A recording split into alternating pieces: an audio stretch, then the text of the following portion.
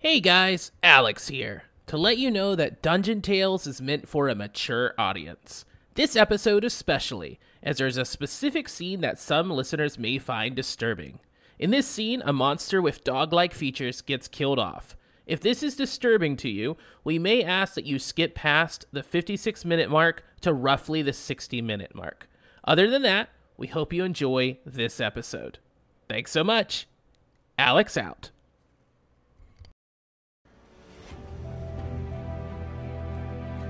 Welcome to Dungeon Tales, a Dungeons & Dragons 5e experience with 3.5 magic. I'm your Dungeon Master, Kaiser Stardust, joined by Mike, James, Kel, and Smokey. Without further ado, let's roll some dice!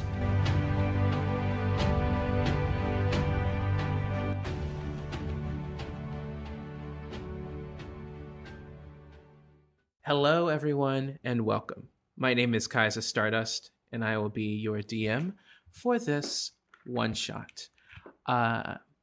Today, we are going to focus on a certain... Would you classify your characters like a rabbit folk? Would that be how you would describe them?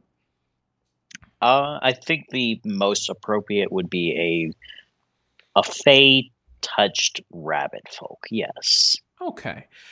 Today, we are going to focus our story on a certain Fey-touched rabbit folk, who you will be introduced to in episode 6. So, let us go ahead and get started. And why don't you go ahead and start by introducing your name and who you're going to be playing as? I am Coda, and I'm going to be playing Hvishi, a cleric. All right, wonderful. All right, great. So with that being said, I think the best thing that we can do is get into a little bit of backstory. Does that sound good to you? Sounds good to me. All right, wonderful. So let us go ahead and do a little bit of backstory here.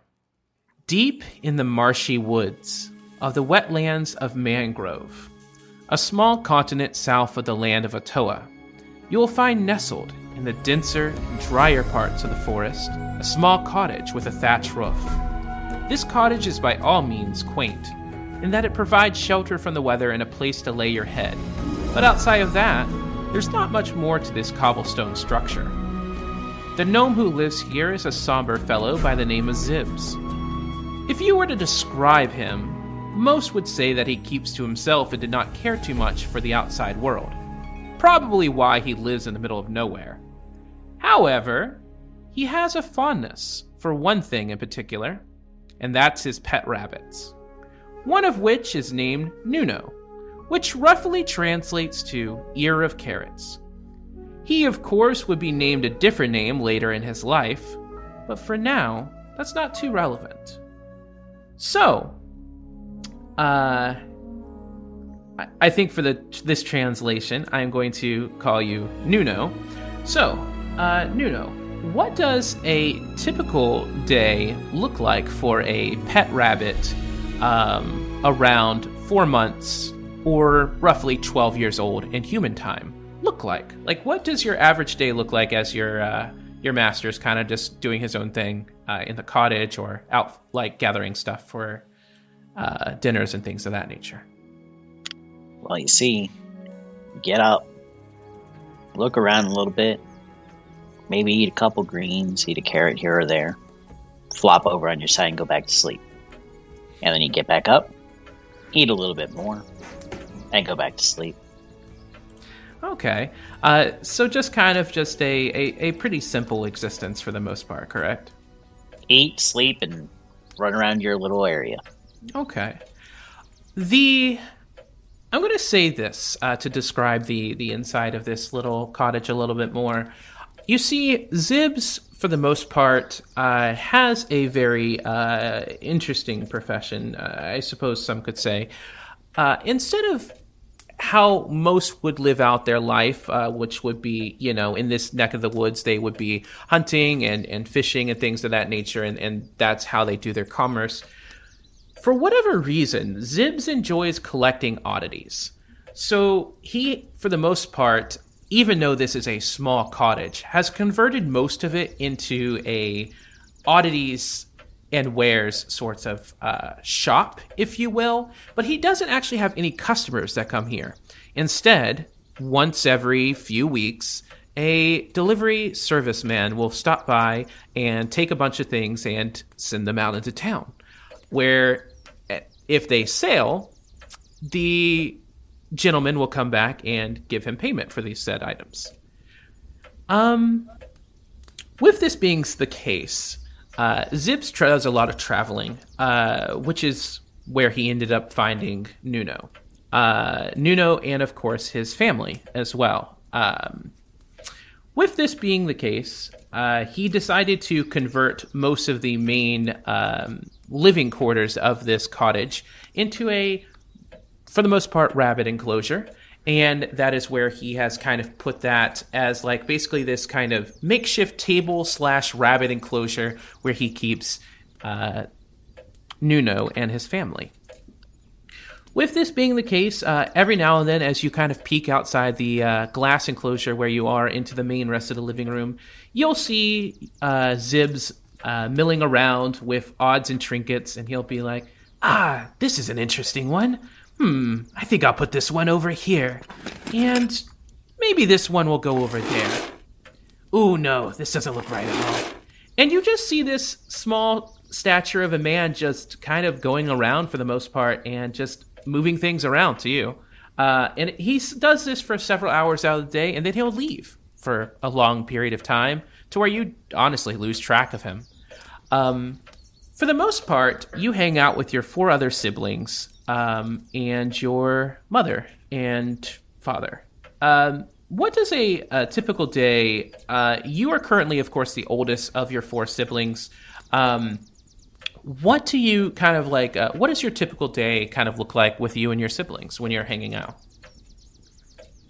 Well, rabbits are very, very much like cats and dogs, and they will, play around with each other, jump on each other, chase each other, bite at each other, playfully, of course.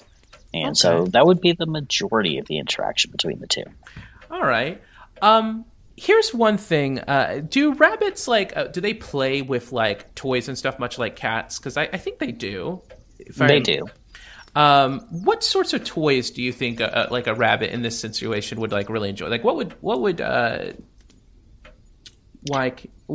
Nuno enjoy playing with? Like a ball or? I think if we're in an oddity store, maybe like a little ball that when you hit it, it releases a little bit of light. Okay. With the little light cantrip spell in it. Gotcha.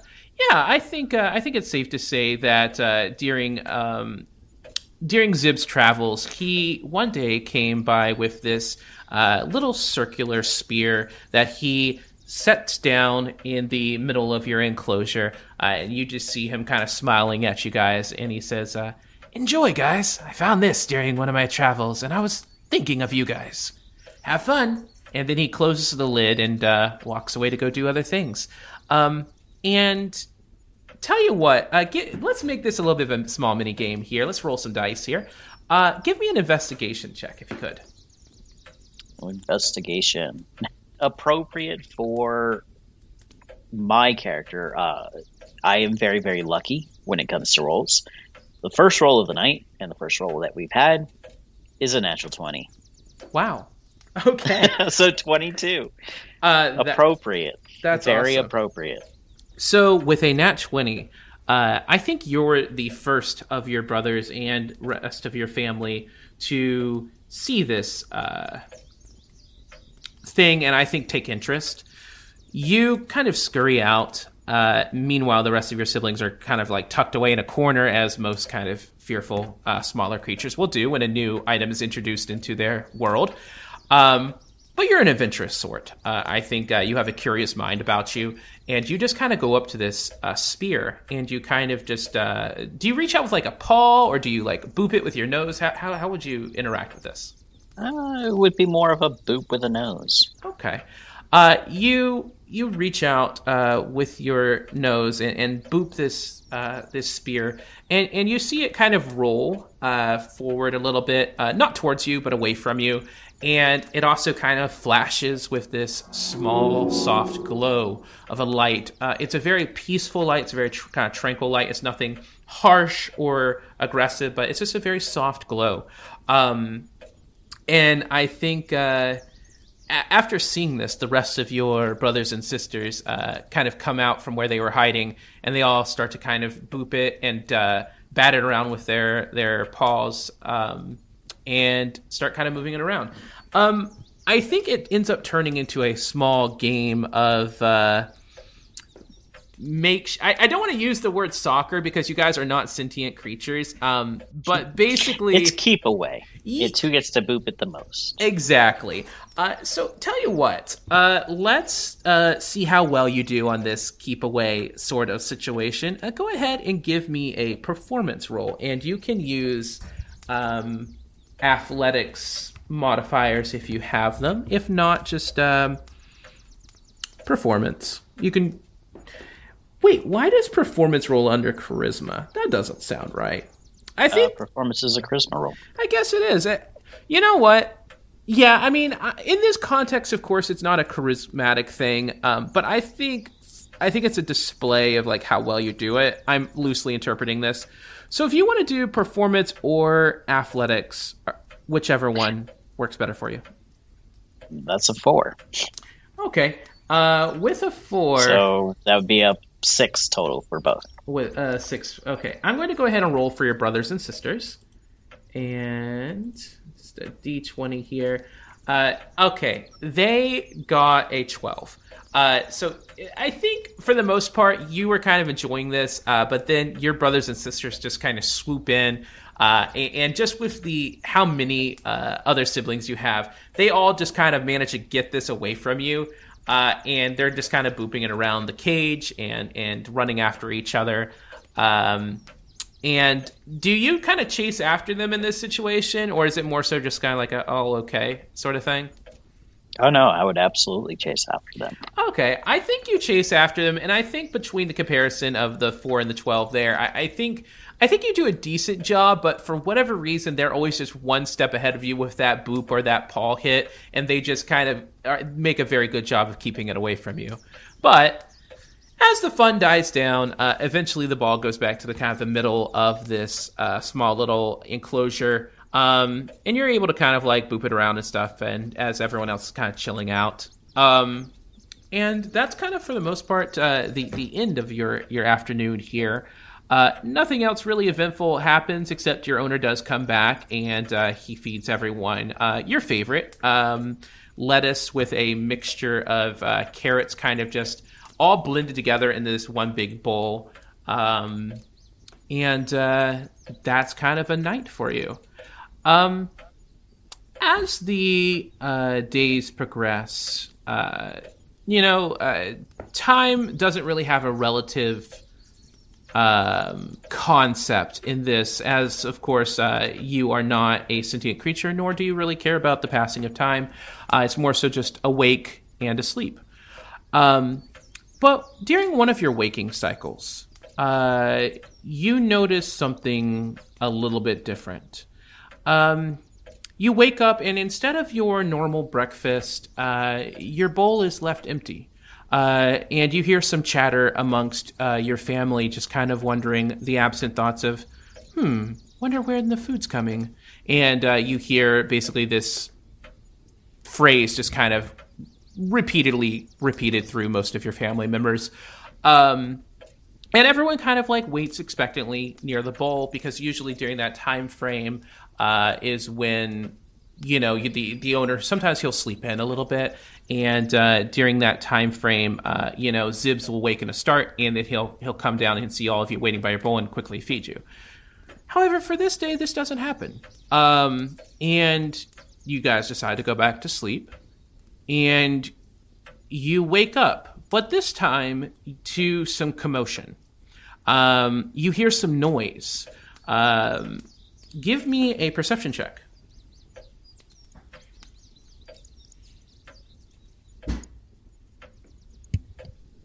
It would be a 19 total. Oh, okay. With a 19, with a 19, you kind of like snap to because these are loud noises. And you being the adventurous sort kind of peek out from underneath of your... I'm going to say like you have like a small little kind of like box / crate that you kind of go into to kind of burrow into to go to sleep. I think that's an accurate... Would you say that's accurate? That is accurate. Okay.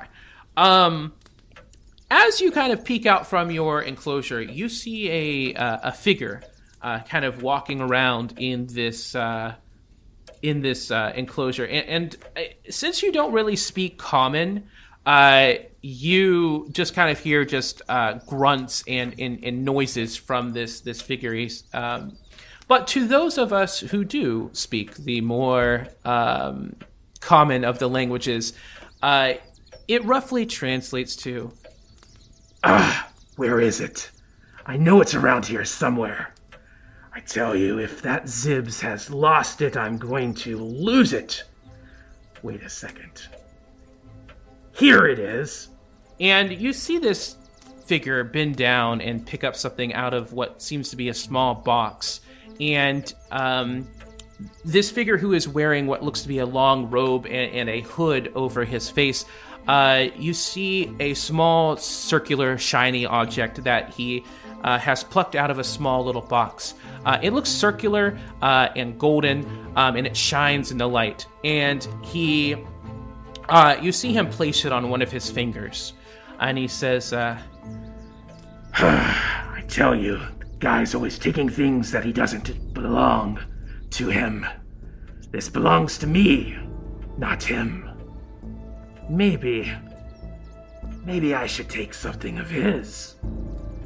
And with this, you who are still kind of staring out at this humanoid figure, who you know not to be Zibs. I think it's very common that you would know that this is not Zibs. You don't know who this person is, but they turn their attention to you guys. And they start kind of walking over to where the counter is, where your enclosure is. And you see, at this point, the rest of your family members have kind of like joined around you. And you see him open the enclosure. And I think at this point, like, your mother and father kind of like step out of where they are, thinking that maybe it's like a food thing. They're curious, but they're not exactly sure what's going on. But you see... you see this gentleman reach down into this enclosure and take your mother and take your father out of the encampment, and you see him just put them into a sack that he has kind of slung over his shoulder. For you, I'm going to say, give me this is an interesting thing. Give me I want to say, just give me an intelligence roll. 8. Okay. I mean, this makes sense for a non-sentient character. Here's what I'm going to say with an 8. With an 8, this is not necessarily uncommon with Zibs. To most of us more human listeners, we would know that, I mean, you have to take rabbits out of their cages every now and then to clean them, which is unfortunately very frequently with the amount of maintenance that rabbits need. So it's not very uncommon for, them to be removed out of their cages, put into not usually a sack, usually like another smaller crate or something of that nature. But it strikes you as a little bit odd because I guess like just the way that they're being kind of roughly handled. But then another weird thing happens. The enclosure, the ceiling, I'm going to say to you it's a ceiling. The ceiling above you does not go back closed. It instead is remained open. And you are able to see a quote-unquote different ceiling. This one may be more of a wooden structure, higher above you, way out of reach. But with that, you hear some more grunts and mutters, and to us translating, of course, it is roughly as follows. Well, that's the last of it. And, hey, maybe I've got 2 additional here for a couple extra copper. Alright, well, I suppose I should get out of here. Zib's is going to be returning back soon anyway. I'd love to see the look on his face, but I don't have time today. And with that, this gentleman leaves. And with that, the door is also left open, and you are able to feel some of the warm summer breeze kind of blowing in through this cottage. What do you do in this situation? You and the rest of your brothers and sisters are kind of just milling around, and your parents are no longer in this cage. What do you do? I don't trust this guy, and I don't know him, and there was no chance for me to bite him, was there? Not really in this instance. Not really. I mean, it was happening at such kind of like a quick, he really just kind of went in there, swooped him up. It was a very fast swoop. Nothing really you could react to. Can would I be able to jump out of the enclosure? Tell you what, it is something that, yes, you could. There probably would be a bit of a tumble on the other side. Of course, you being a rabbit would not know that. But this is just out of character knowledge. But yes. And if you wanted to, you could give me a dexterity check. That would be acrobatics 10 total. 10 total? Racial. Okay. Yeah, I think that makes sense. So we'll go with the 10. So with a 10, I'm going to say that you beat that DC check. Do you say anything to your brothers and sisters? You, of course, can speak the same language as your brothers and sisters. You hear them kind of talking about like food and where mom and dad are. What do you tell them anything before trying to hop out of this enclosure? Nope. No? Okay. With that, and hearing the concerns from your brothers and sisters, you do one big, powerful jump, a bunny jump to be specific, and you hop out of this enclosure. You leap over this wall, sailing over it very gracefully, and this is the first time you've done this, and you can feel the wind whipping through your ears as they wiggle through the breeze, and you... As you're kind of completing your arch, you kind of look down and you notice that the ground beneath you is relatively far away. And you see that there's another crate that's kind of beside this enclosure that you could possibly try and wiggle your trajectory to midair to be able to kind of like prevent yourself from taking too hard of a tumble. Go ahead and give me a dexterity saving throw. And that's a 20, because I have a +1 on my dexes. Wonderful. With a 20, you are able to gracefully, just as squirrels are able to adjust their trajectory, or cats, you see your target, you move your body with it, and you are able to land on this crate with kind of a small thud. And then from there, you're able to hop down into the main living room of this area. As you look around, you can notice that this room is really big to you. Things tower over you. There's items and trinkets on the walls and the ceiling, and small bottles are lined up against the far shelves. And it all is kind of just a little bit overwhelming for you. What do you do in this situation? You do smell, I will say this, you smell the fresh grass and the fresh flowers, and you can smell the leaves and just that kind of evening dew that is starting to kind of set down on the grass from outside. And the wind is kind of wafting in through this open door. What do you do? Well, I still don't trust this guy, and I see that he's left the door open, and I'm going to go that way. So I'm going towards the open door. You make your way out the door. And as you make your way out the door, your nose kind of goes down kind of low to the ground, and you kind of sniff around. Give me a... let's go ahead and go with survival or nature. Either or. Whichever's higher. Survival would be. Okay, go ahead and give me a survival check. I believe. That is 13. Okay. Yeah, 13. I can do math. Perfect. With the 13, what you are kind of looking around for is any kind of sense from your mother and father, or this stranger scent, more kind of heavily musk scent of this mysterious man, who is, of course, not your owner, Zibs. You are able to catch that scent in the air, and do you stop for any food or anything like that, or do you start kind of following that? What do you do in this situation? Oh, I absolutely stop for food. Okay. Sure. That's just gonna happen. Okay, so you hang around for like 4 minutes and like start munching on some of the fresh flowers and the leaves, and you get like a nice good meal in. Really kind of give you that energy. After a minute, though, you kind of pick back up and you're like, wait a second, I should probably be doing that one thing, finding my family and this guy. As you kind of notice the scent is starting to get a little bit more faint. But you're able to pick it up and you start following after it. You are running through forest. Well, not necessarily forest. You're running through kind of like muddy terrain, and then it switches over to more grass, and then eventually it starts getting more wooden areas. The roots of the trees start kind of becoming a little bit more treacherous. You're having to leap over them. And as you kind of look around, the light is starting to kind of escape this area, and it's kind of taking on more of a greener, kind of somber glow. But you are still able to see where you're going. This scent leads you deeper into the woods, and I want you to go ahead and give me, as you're kind of getting a little bit further, I want you to give me a perception check.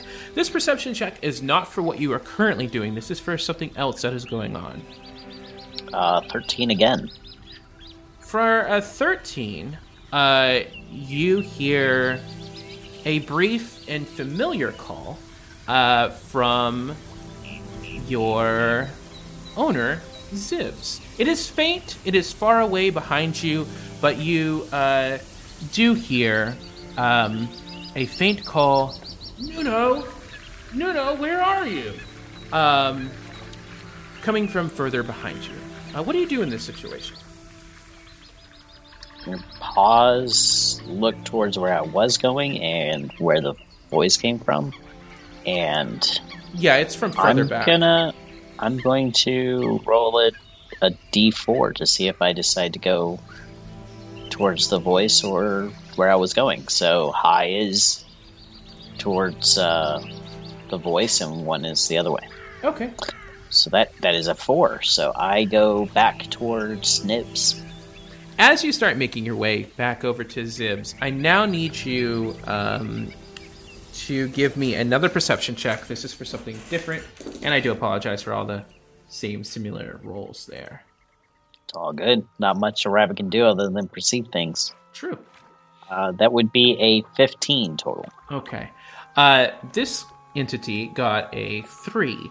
So they're not being relatively stealthy about this. But as you start kind of making your way back, you hear, coming from some of the shrubs, a faint rustling, and then you hear a hissing sound.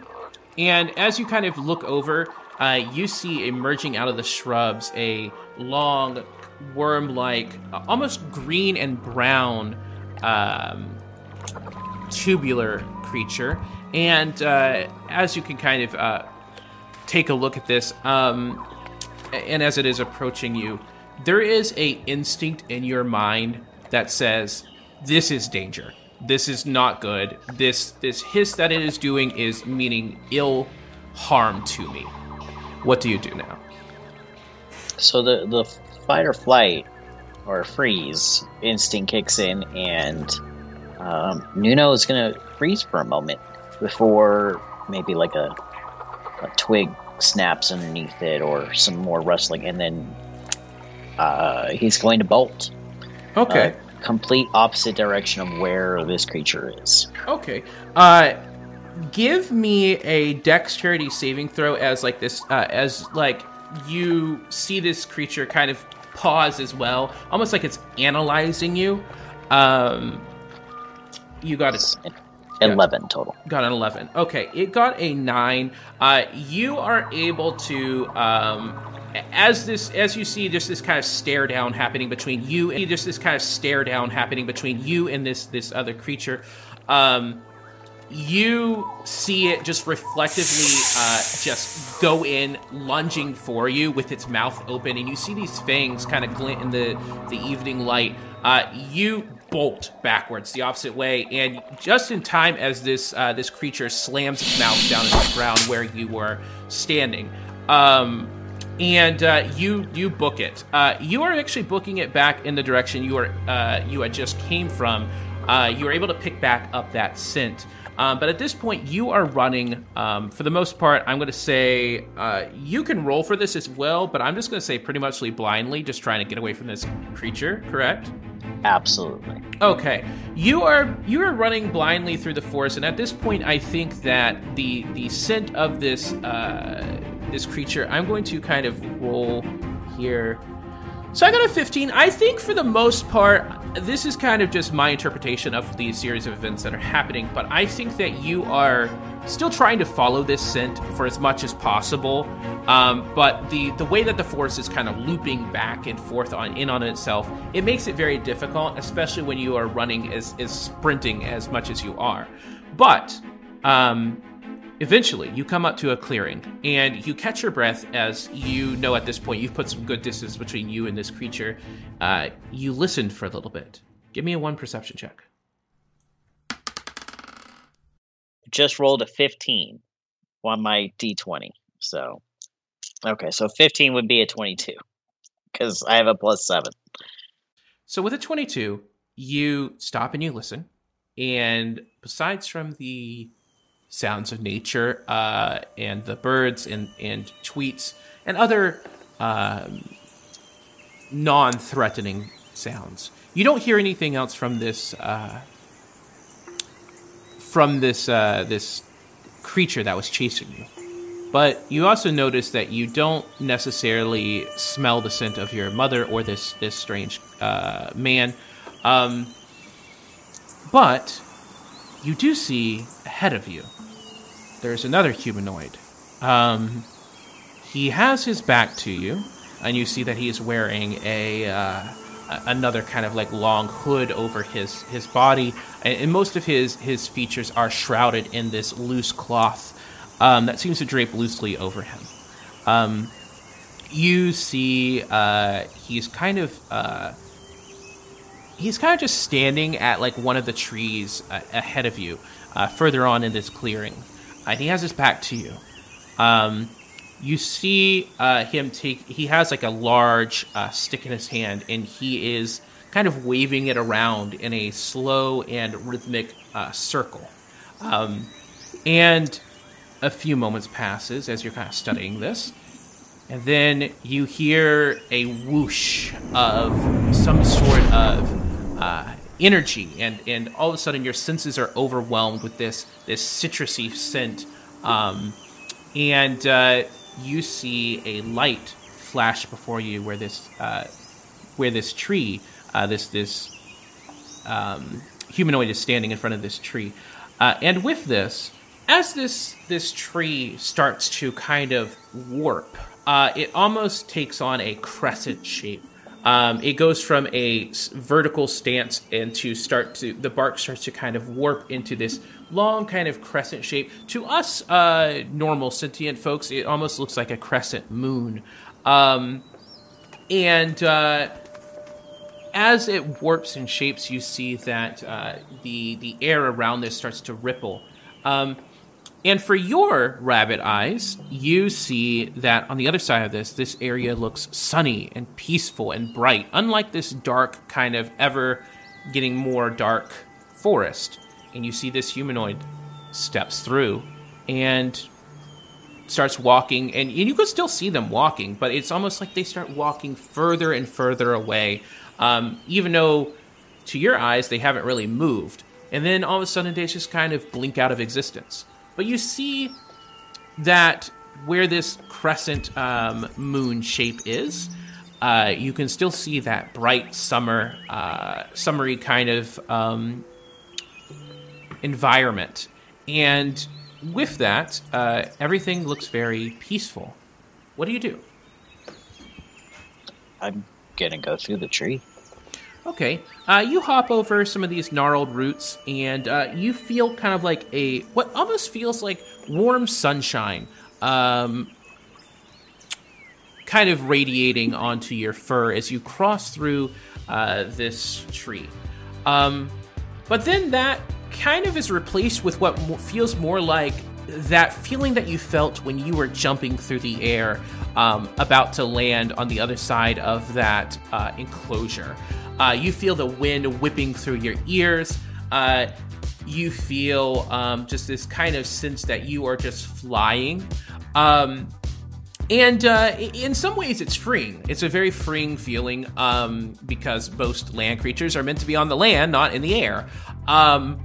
However, even with this being said, it is a freeing sense, but you start to kind of feel as you're flying, you start to kind of feel like you may like your vision is kind of like changing, as if you're getting kind of taller, and as you kind of feel this, you are, I would say, like, I feel like you're kind of doing the Superman pose, like you kind of have like your paws like outstretched, like as if you're like a leaping position. Does that make sense?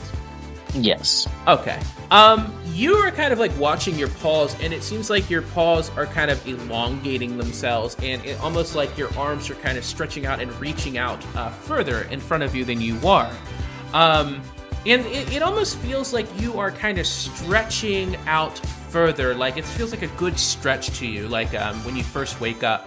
But something does kind of feel different. You do feel kind of like some things shifting on your body, but you can't really focus on this for too long, because as long as this jump feels, at the same time it is relatively short, and you land down on the ground, but your trajectory is weird.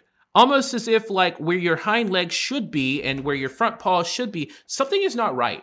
And instead of being able to gracefully land down on the ground like a cat or, well, a rabbit, you tumble, and it feels almost like a cylindrical tube, almost like and nothing feels right, like everything feels off, and you just kind of tumble down on the ground, and you are on like a soft metally hill, so you're not taking any like damage or anything like that, but it's almost like you kind of start rolling down this hill a little bit, and everything kind of feels very weird. Give me a perception check. I just want to kind of see like what you all are kind of like sensing in this situation. 24 total. Okay. With a 24, yes, something is definitely wrong. You kind of look down and look around, and you are more humanoid, and you are higher up off the ground. You're at this point sitting up in kind of I would say to you would be a kneeling position, but it's more so at this point you are more so in a bowing situation, just kind of like it's a very weird position that you are in from the tumble. But as you kind of sit up and correct yourself, you are no longer sitting on your haunches on long extended rabbit paws, but you see that you have small little how would you describe your character in humanoid form? I'm not going to describe them any further than that.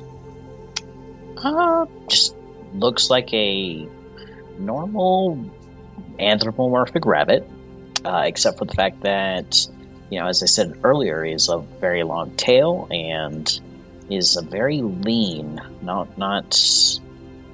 a lot of meat on his bones, very skinny. You want more on that or no? Yeah, no, I think that makes sense. Just kind of like a very long, kind of like a thin humanoid. He is a lanky boy. Yeah, I think honestly my best interpretation of it is if you were to take Link and put Link into the equivalency of like a rabbit, like humanoid character, I think that would be like the body type. Does that make sense? Yeah. Okay. Yeah, very, very Link-like. Absolutely.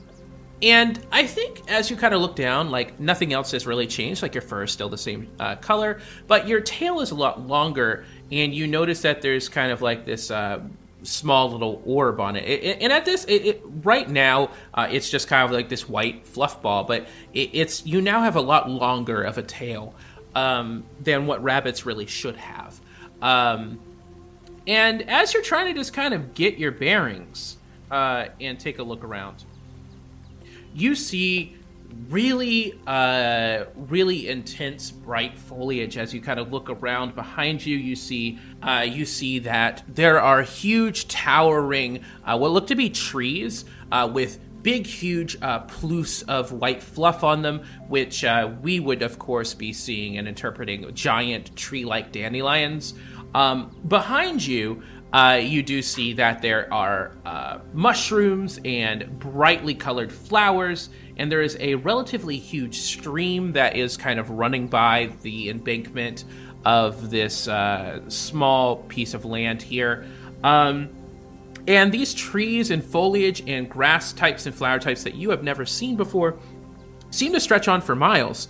Apart from this river that seems to be kind of flowing past the area that you're currently at, which seems to have a cobblestone archway structure that seems to be going over this and meeting itself on the other side of this landmass. With this being the case, give me another perception check as you're kind of like trying to kind of like figure out where to go and things of that nature. That will be a 15 total. Okay. Let me ask you something. This is something more so out of character. Are you like, because at this point you have more so legs, like how do you walk at this point? Do you just kind of just figure out like, does it take you a little bit of time to figure out how to like stand up and things of that nature? How would that work? I think it takes him a few minutes. He, of course gets wobbly off of his hands and knees at first, because that's what he's used to. Finds that that's not very comfortable to move around, and after a couple minutes working how to move, how to get everything up, finally stands up and taking a few careful steps. Everything's wobbly. His legs are not used to the movement. Finally manages, after stumbling quite a few times, maybe falling a few times, to get somewhat of a decent ability to stumble along. Basically how if you've ever been like really drunk, that's what he looks like right now. Okay. I that makes sense, because I think like some of our listeners may be trying to interpret it kind of like, and I know my mind kind of goes here as well. I think some of our listeners may be trying to interpret it like a baby start, like taking its first steps, but I don't think that would necessarily be the case, because it's not like you're like a baby. You know how to walk, but it's more so a different way. Relearning how to walk, basically. Yeah. So I think I think at this point it's kind of like I think that the best way to describe it will probably be kind of like a toddler, like an older toddler, where they still kind of fall down every now and then or get tired of standing on their legs or whatever. So it's just like that weird, like, you know how to walk, it's just like a weird transition. Right. It'd take him a few minutes. Exactly. Maybe, 20, 25 minutes from now, he's going to be fine. Okay. Here's what I'm going to say. During this time, you're taking in your sights, trying to figure out how to operate this new body of yours and not trip over your tail and figure out, foot placement and things like that. It takes a bit. What did you roll for your perception check again? That was a 15. I rolled an 8. Okay. With a 15, you see, as you're kind of taking in these sights and figuring out all of this, you see that there are these... you see that there's these medium-sized kind of plants. They come out, I would say,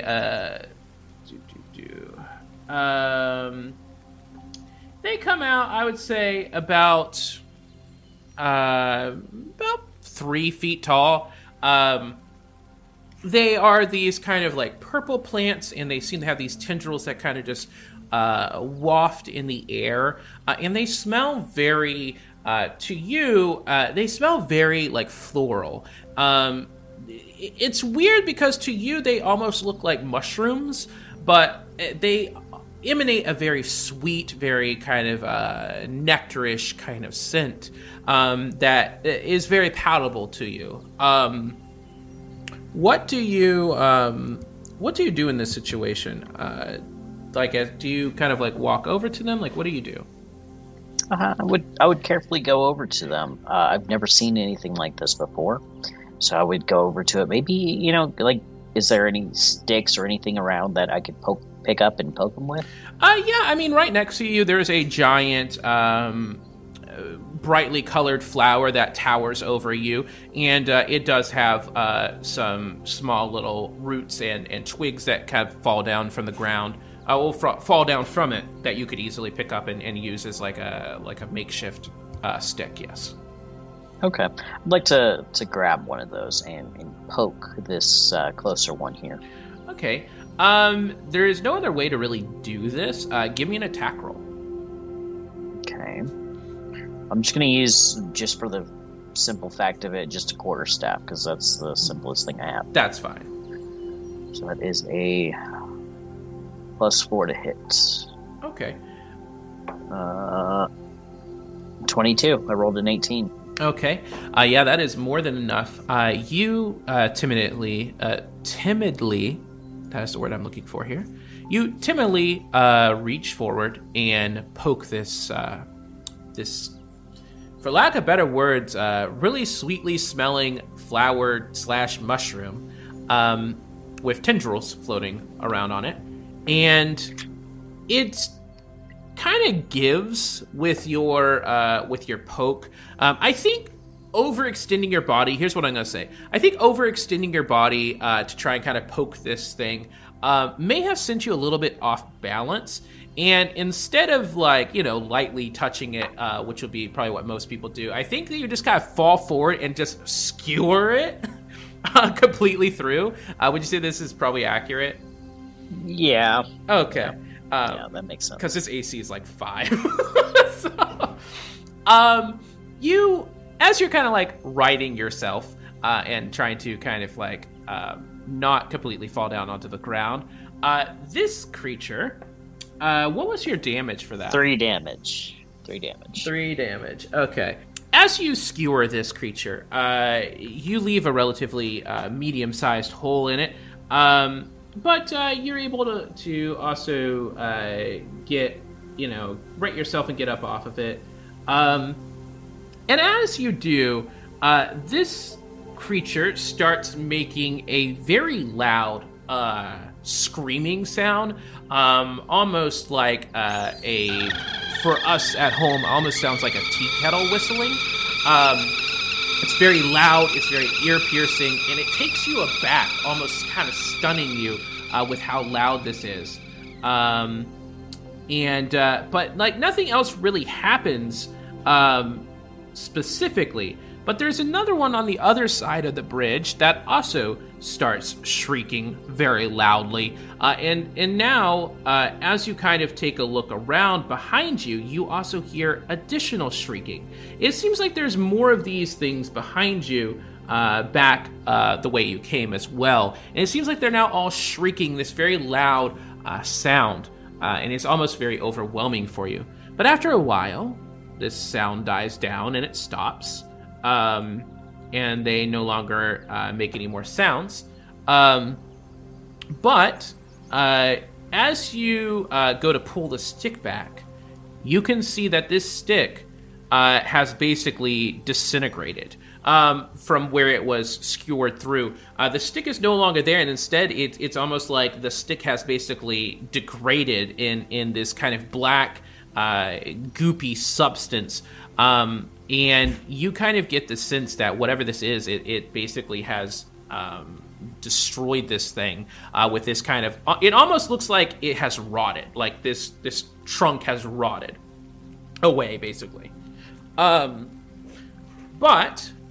as you're still trying to kind of process this, you hear off in the distance and as you look up, give me a perception check, please. 16 plus 7 is 23. 23. Okay, I am. So this is more normal to my rolls. Yeah. I usually roll high. I am going to go ahead and have them roll. Ooh. Okay. So you rolled a 23, correct? Correct. Okay. Here's what I'm going to say. If you did not look up when you did, you would have missed this. You see, almost coming out of nothingness is two relatively large dogs that are still, even with your newfound height, are still almost up to your torso in height. These dogs almost come out of what seems to be absolute thin air. And you hear them kind of snarling and barking at each other. And they start looking around, and I'm going to have them both give perception checks. Go ahead and give me a stealth check. I want to see how well you're hidden right now. I rolled another 16, so that is going to be a 17 with these 5e stats. Okay, here's what I'm going to say. The first one doesn't seem to notice you. However, the other one rolled a 21. They almost lock eyes with you. And, like, you see them kind of snarl, and you see them kind of foaming at the mouth a little bit. Go ahead and roll initiative for me, please. I don't have a good initiative, so 7. Fantastic.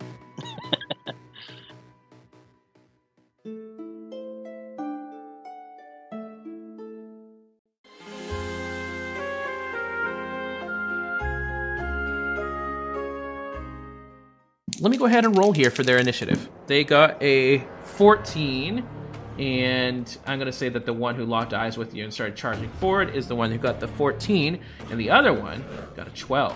I'm going to go ahead and have this one roll for an attack. And let's see what it does. Let's see here. I guess it's just going to go in for a bite. That's really all these things can really do. That is a 10 plus a 3. That is a 13. 13 hits you, yeah? Because you got 11, right? That's correct. Okay. So this first one, you don't even really have time to react as it lunges forward and closes the distance between you and it bites into your shoulder.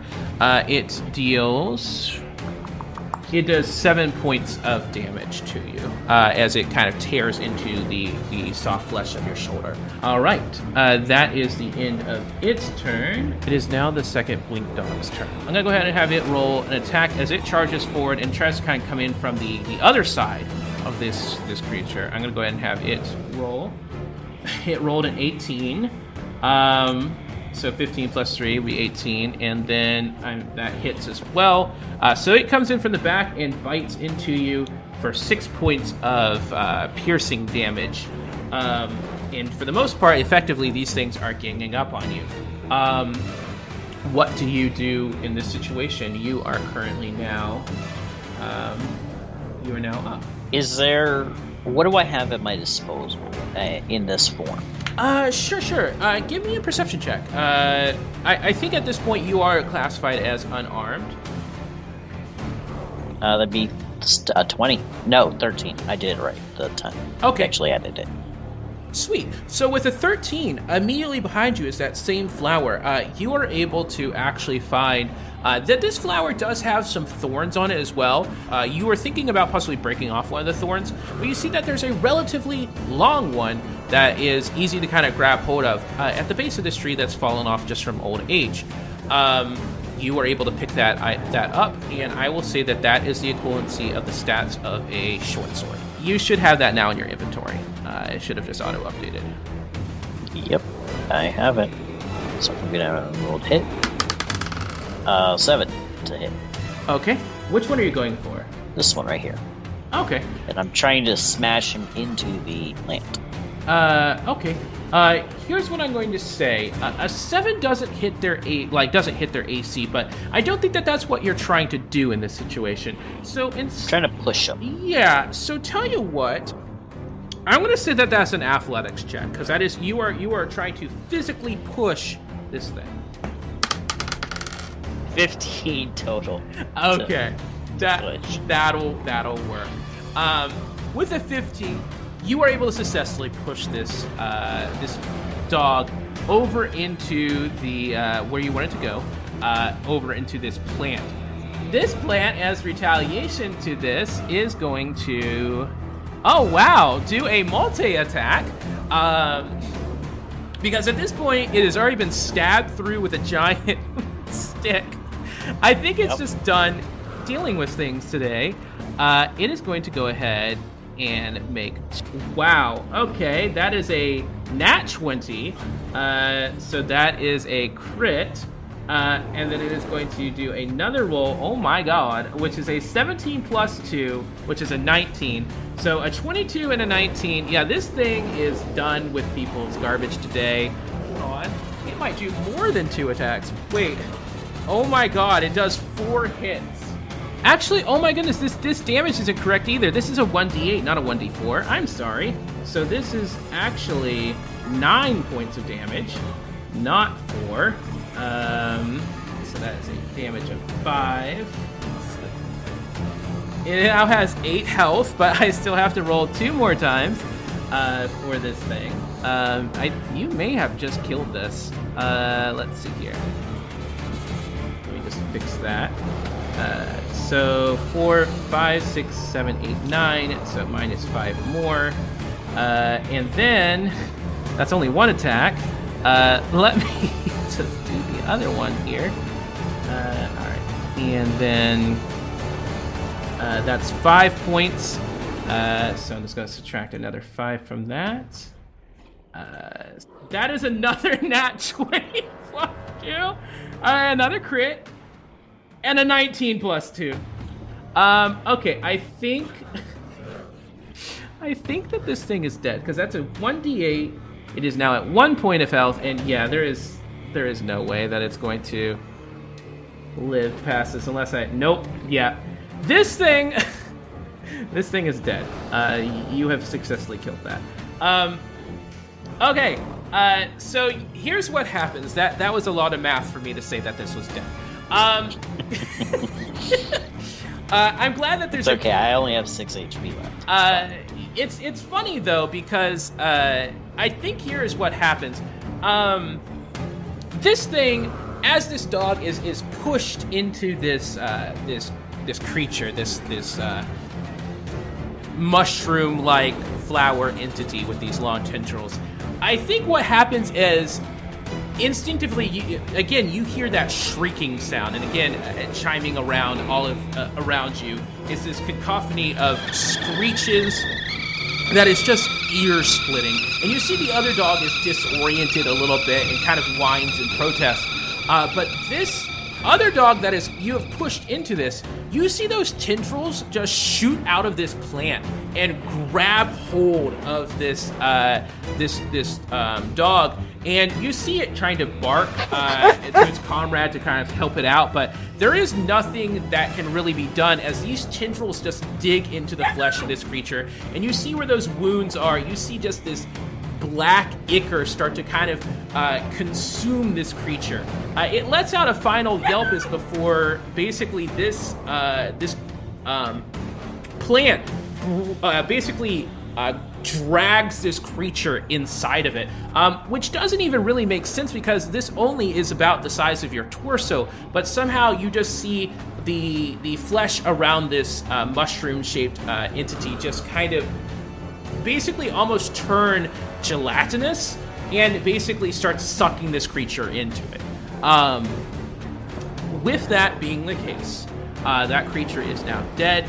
I'm going to have this other one roll a pure luck check to see if it is swayed by this, watching its comrade literally get devoured by a plant. That is a fail. I think with this one, you see just kind of between this high-pitched whistling sound, between watching its comrade just literally get devoured alive, and you're just kind of standing there with this pointy stick, you see this dog just kind of yelp, and just with that, you just see a flash and just kind of a whoosh of air, and this creature is gone, out of existence.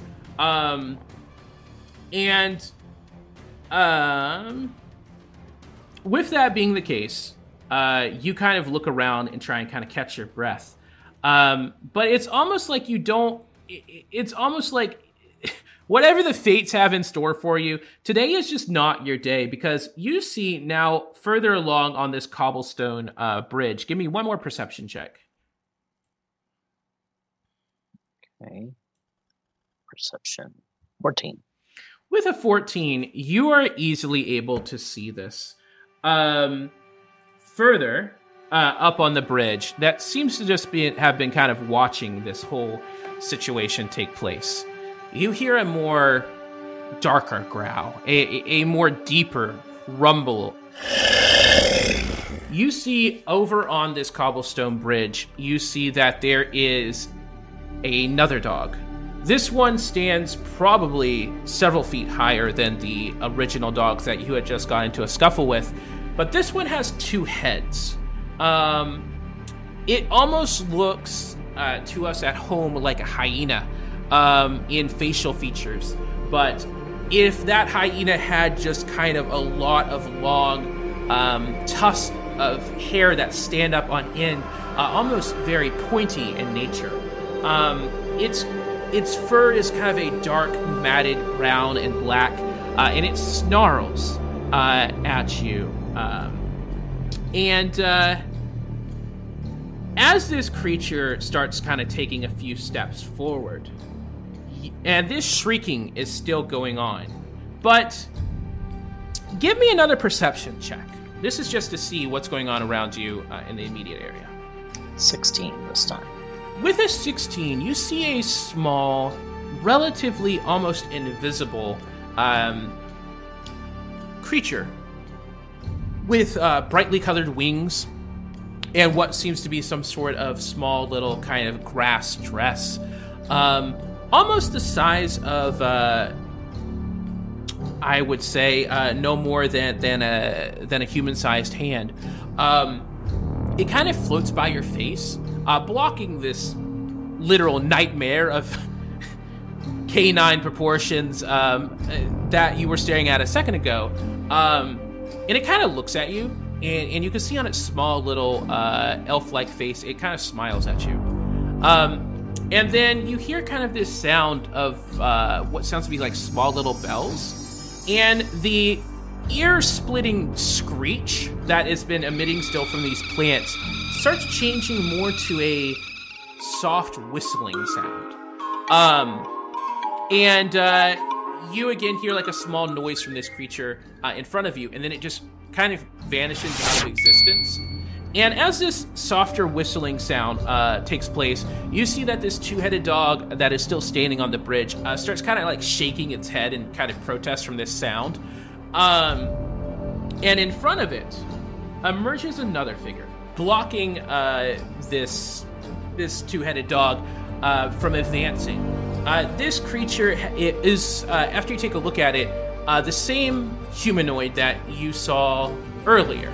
It's still wearing this robe, and it still has this large, kind of long staff. And you see it just takes the staff and lifts it high up into the air, and then just slams it down onto the ground with a very loud thudding sound.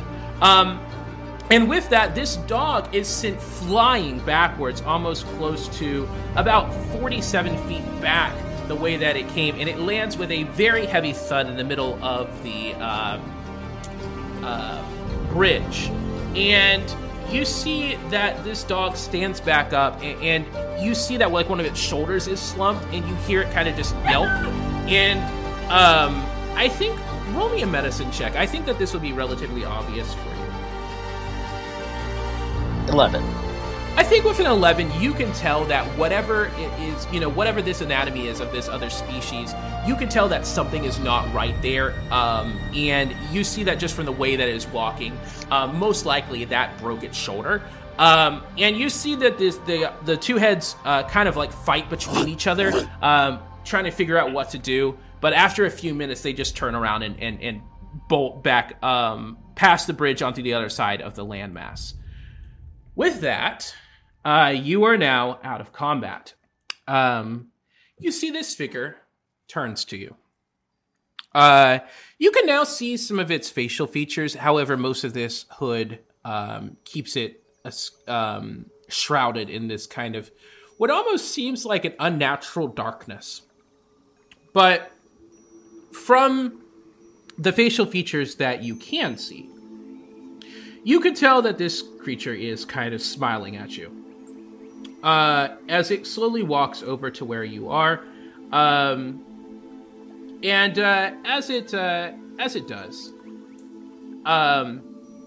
you see that it sets down its staff and kind of kneels before you, and sits down kind of cross-legged in a very meditative pose, and he sets the staff down across his legs, and he just kind of studies you, and then he says, Interesting. I was waiting before I got involved, but you handled your own there pretty well. I noticed that you were following me, little one. Do you speak? Do I speak? Roll me a... No, I think that he is speaking to you. Here's what I'll say. I don't think that necessarily at this exact moment you speak or are fluent in common, but he is more so not even speaking necessarily. You don't even see his mouth moving. It's more so this is speaking directly into your mind. And I think the answer, I'm going to roll a d20 for just pure luck. Got a 12. I think you're not sure if you speak. I don't think you've given it a shot. I think that the most that you've done is the literal equivalencies of Link's Hiya as you're trying to. And maybe a scream here or there when it got bit. Yeah, absolutely. Yeah, like screams of pain. Yeah, but I think it's very limited, to say the least. So he is more so just speaking into your mind, but you feel as though that you can respond with just your thoughts. What are Hvishi's thoughts in this moment? The first thought that comes to Hvishi's mind is pain, because he has like less than half of his health. Yeah, left. Yeah, you were like bleeding from your shoulder and stuff. Yeah, and he's gonna slump to the ground and say, in his mind, hurts, confusion, lost. Okay. He reflectively nods, and you see him just kind of look you over a little bit, and he says back to you, he says, I can heal you. Would you be interested in making that pain go away? Hvishi responds back, yes, and actively looks up at him from where he's on the ground at the moment. Okay.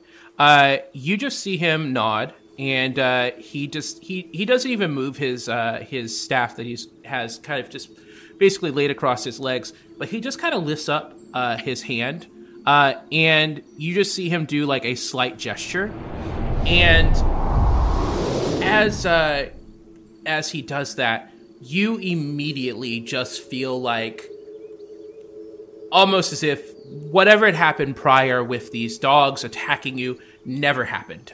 You see the gash in your arm and the bite marks in your shoulders. They go away. You see that those wounds just close up, and it's almost like they were never there. And you feel like you just woke up from a nap. You have been restored back to full health. With that, he slowly stands up, and he says, and you see him kind of stretching, and he says, you know, I don't normally help those that I see wandering around, but... and by the way, just for nuances here, you're able to understand all of the vernaculars and words that he is saying. For whatever the sense of this telepathy magic is, you can understand like the definitions and things of that, just to keep things flowing continuity sake. Right. Yeah. And he continues, and he says, I don't normally help those that are in trouble very often. I'm the type of person who doesn't like to interfere. But for someone to put up such a brave fight, it only seemed worth it. Besides, that other dog trying to come in there and take the table scraps was just unfair. In any case, I can understand that you feel lost. This world is not yours. Unfortunately, I have used up the last bit of my magic to be able to get back to that location, and unfortunately, the way that these things work, it is very difficult to go back. I feel a little bit bad, though, because I feel like you were following out of curiosity or something. And I feel as though I've meddled a little bit in affairs that I wasn't really trying to. It seems as though this land has already changed you drastically. And he continues to look you over and he says, it's very interesting, these Feywilds, how they change people. And even creatures such as yourself. I'm not sure what else I can really do in this situation. Tell me, little one, how can I help?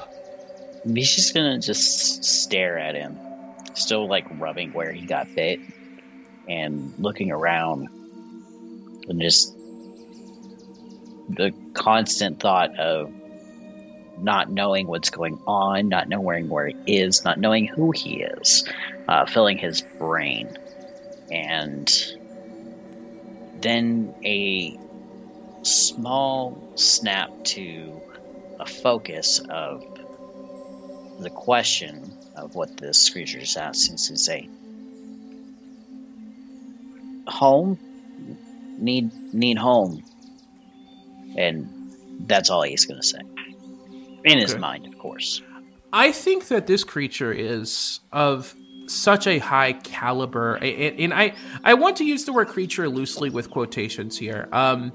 This creature that you were speaking with is at such a higher level of literal knowledge and wisdom that I don't even think that at this point it is even really wanting a response, but I think that it is surprised that you were able to kind of like respond back to it.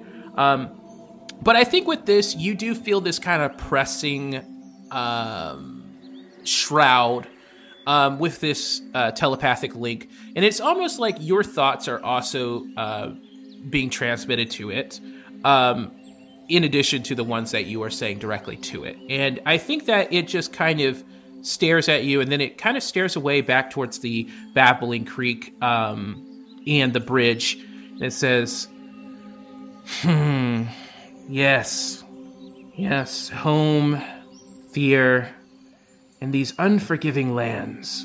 And I don't even think, I think that you're able to tell that he isn't even really talking to you. He's more so just monologuing at this point. And he says, yes, these lands can be very unforgivable, especially for lack of better words, a baby such as yourself. Yes, I feel like I've meddled in affairs way too much than I already have. Tell you what.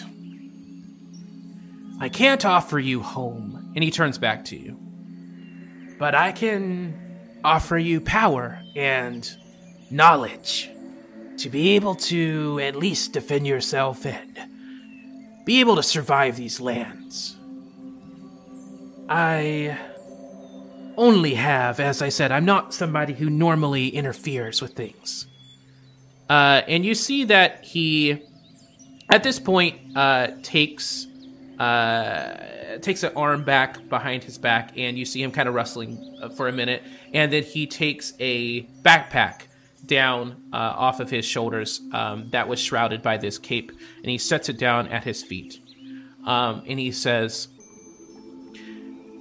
I would only have one request. If I was to help you with this, I am greatly already going a little bit further than I should be here. My business here is really time restricting. And he looks back over his shoulder for a few moments. He says, I have this item here. And he reaches into his bag and he pulls out a, I would say like a meat, like for you, it would be the probably the equivalency of like a small cabbage. But it's not a cabbage. It's a egg. For lack of better words, it is a oval-shaped egg, and it is this kind of cherry red that has like these swirling orange stripes on it. And if you look at it, it's almost like it glows and it moves, and the patterns shift and change over time.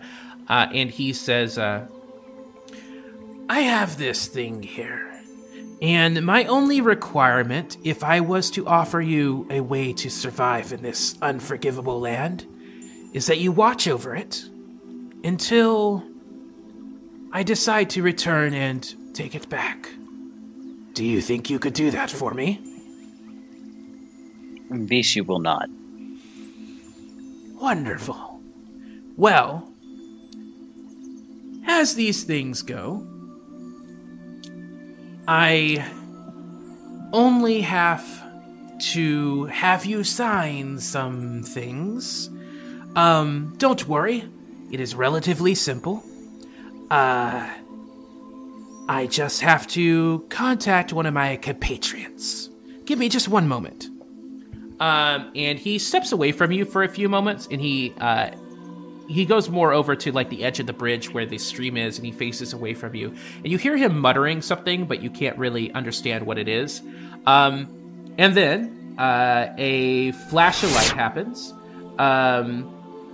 And I don't think I'm gonna really mess with the icons here, but a flash of light happens almost out of nowhere, and next to this character, as he starts walking back to you, is another shorter character with he is red skinned, and you can see that he has these wings that he flaps around. He's not even really at this point standing, but he's very small, almost your height, but he's just kind of floating around in the air. And as he comes over to you, you can tell that he is definitely not of any sort of humanoid that you've seen before. He has these kind of deer-like antlers, and he has these little spectacles on his face. And you see him holding a piece of paper and what looks to be some sort of pen. However, of course, in your newer state, you really wouldn't know what these items are. They just look like just a billowing leaf and, of course, some sort of like feathery thing. And he says, you did it again, I take it. Well, I'm not mad at you. I suppose this will be a good proposition. So you're just offering him protection? And he is asking this question to the other one. And the one that you were speaking to says, Yeah, that's about right. Do you mind signing up the legal documents for me? Sure, I can do that. That's no problem, the flying one says in response. And he says, does this one speak? Is he sentient? I mean, I think so. I would just go telepathic. Just all knowledge, yeah, just all languages. Just keep it simple. And with that, this one that's flying over flies over to you, and he kind of plops down on the ground relatively hardly. And then you see him kind of study you for a moment. He says, all right. And by the way, you're hearing this in your mind. And he says, my name is, well, I guess not really relevant. Just know that I'm here to basically make sure that this contract goes in place correctly. So, this gentleman here, and he points to the one that you've been talking to, his name is Sparky. Or, at least that is the alias that he will be using moving forward. And what is your name? And he is asking you this directly. So Hvishi doesn't have a name yet, so he's just gonna say in his mind, because again, when he went through and got changed, he doesn't remember. Right. And he's gonna just say what is name. And I think with this, the other one who you've been talking to, shakes his head in amusement, and he steps forward and he taps the other one on the shoulder and he says, he recently was changed. Yes, that makes sense. Okay, all right, I can work with that. Name. Tell you what, and he looks behind you at the giant towering plant. And are you still holding this thorn sword? Yep. Okay. And he looks at you holding this thorn sword, and he says, I guess that's fitting, I suppose. Hey, boss, should we just name him Hvishi? That is the name of that plant, anyway. And you see Sparky kind of stroke his face, which is still shrouded at this point, but you can see that maybe there's like a beard there or something. He says, it seems fitting. Might as well. Legal purposes anyway. It doesn't really matter. It's just a placeholder. Fair enough.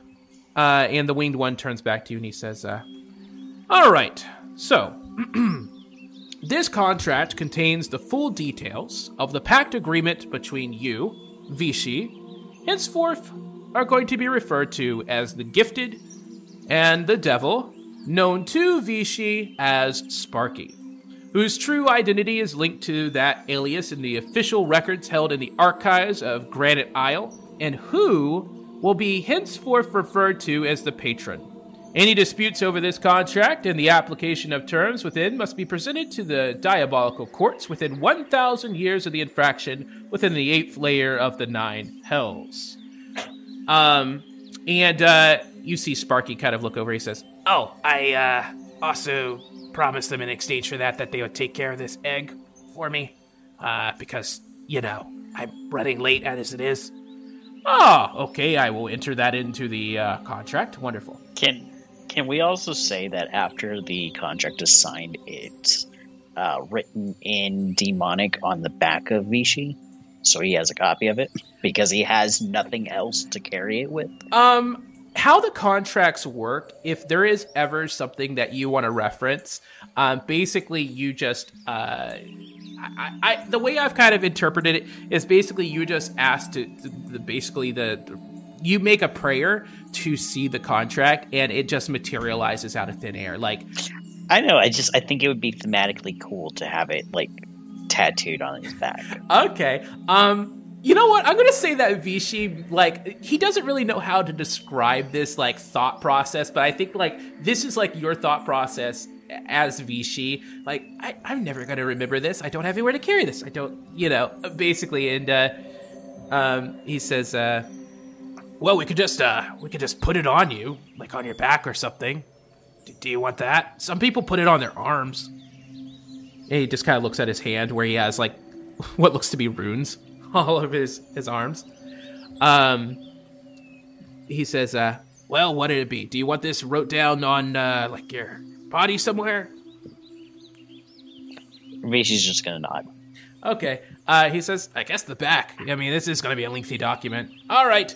Don't worry, it won't hurt. And you see him just kind of snap his fingers. And it's almost like you feel that warm sunshine on your back again, but it's almost as if it's like a little too hot, like basically pressed against the window of your cage for too long, and the sun's like basically blistering your back a little bit. So it's a little uncomfortable, but not overbearing. But then it goes away. And he says, anyways, as I was saying, in the case that the Gifted... sorry, I should probably go back. Basically, henceforth, you're going to be referred to as the Gifted, and the Devil here, known as the Patron.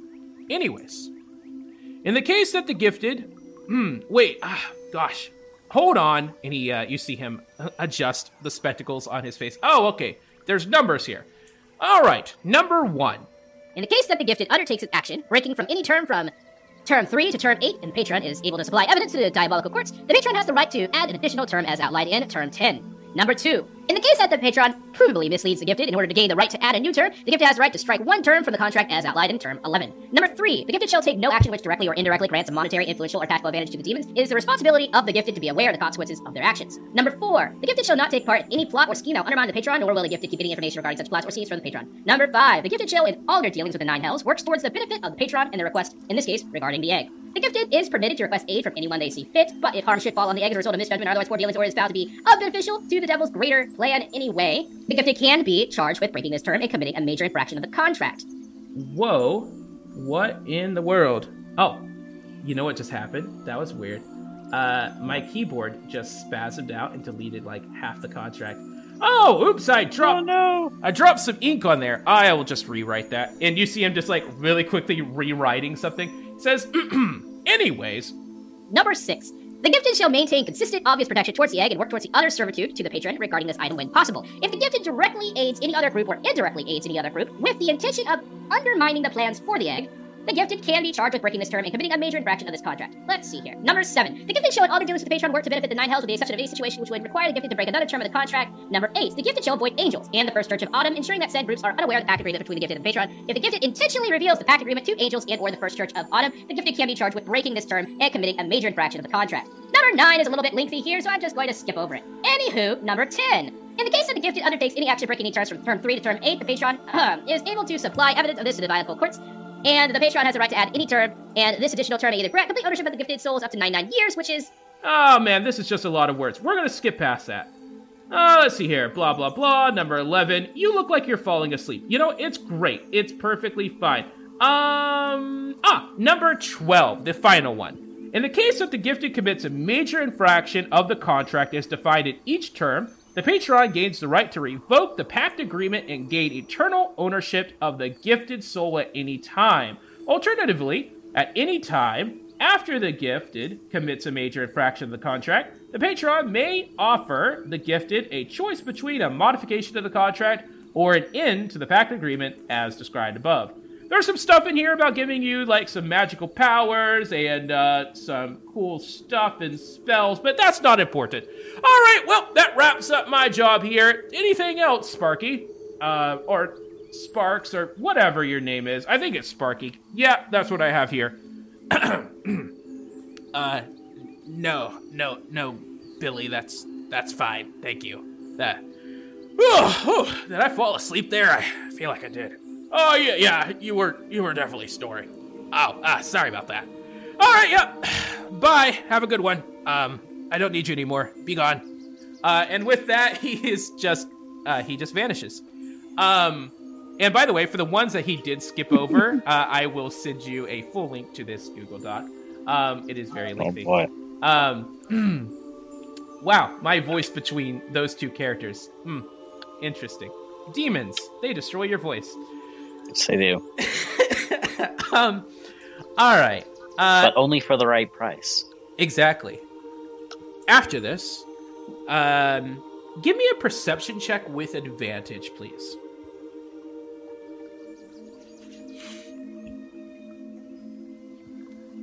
$26. Okay. With a 26,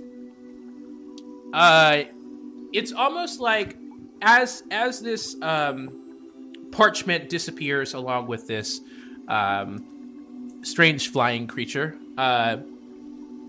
you immediately kind of feel this energy kind of course through you. What color is your fur normally before White. Changes? White. White is normal. Okay. And I'm going to say that it is a sunny afternoon. So I'm going to say that the first thing, this is what first happens. And then I'll have you do a little bit of additional narrations here. You kind of take a look at your humanoidish kind of paws, and you see, as you kind of feel this new wave of energy kind of course through you, you see it starting at the tips of your paws, working its way up your arms and over to your torso. Your fur goes from you said white or gray? White. Goes from the white, kind of nice fur that it is to a dark kind of black. And this courses through your the rest of your fur and kind of shifts around in strange changing patterns before disappearing. And then it takes on a new form. What is Hvishi's fur during a summer day? That would be the yellow form. Okay. Do you mind describing that for me? Sure. So there's, it's similar to looking at, if you've ever seen the sun through a telescope, how it's like a reddish yellow and moving. That coloration appears on his back, and his arms and his legs, and on his ears. On his face is a emblem of a sun, and on his chest is a emblem of a sun as well. Both lightly glowing. Not enough to like shed light, but enough to notice. And the rest of him is white. Okay. And you said that his tail was kind of glowing as well? Yes, his I guess at this point, then his the orb on his tail would turn into a little miniature-looking sun. Okay. And as all this happens, how does Hvishi feel about like this transformation that's happening? Scared and startled would be a very good way to describe it. Okay. I think that those, I'm not going to add any, I don't think I'm going to add any closure to those feelings. I think that is exactly as they are. But then you notice something that makes you come back to your surroundings. Water. Water is raining from the sky. But something is strange about this, as it's not from the clouds around you. It seems to be isolated to this area. And then, as this water pelts your face, you look ahead where the creature was standing. With this being the case, you kind of look up, and you no longer see this shrouded figure.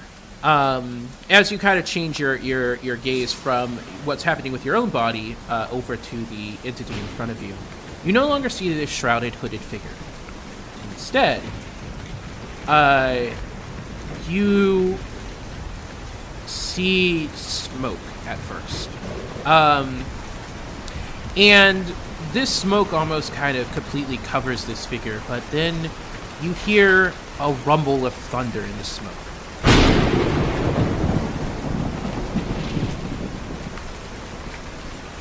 And then a streak of lightning.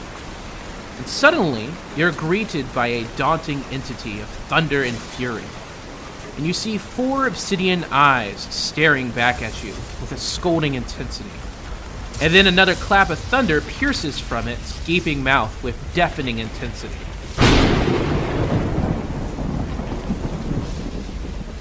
And you see 6 jagged horns adoring its burly head, which look almost bark-like in nature.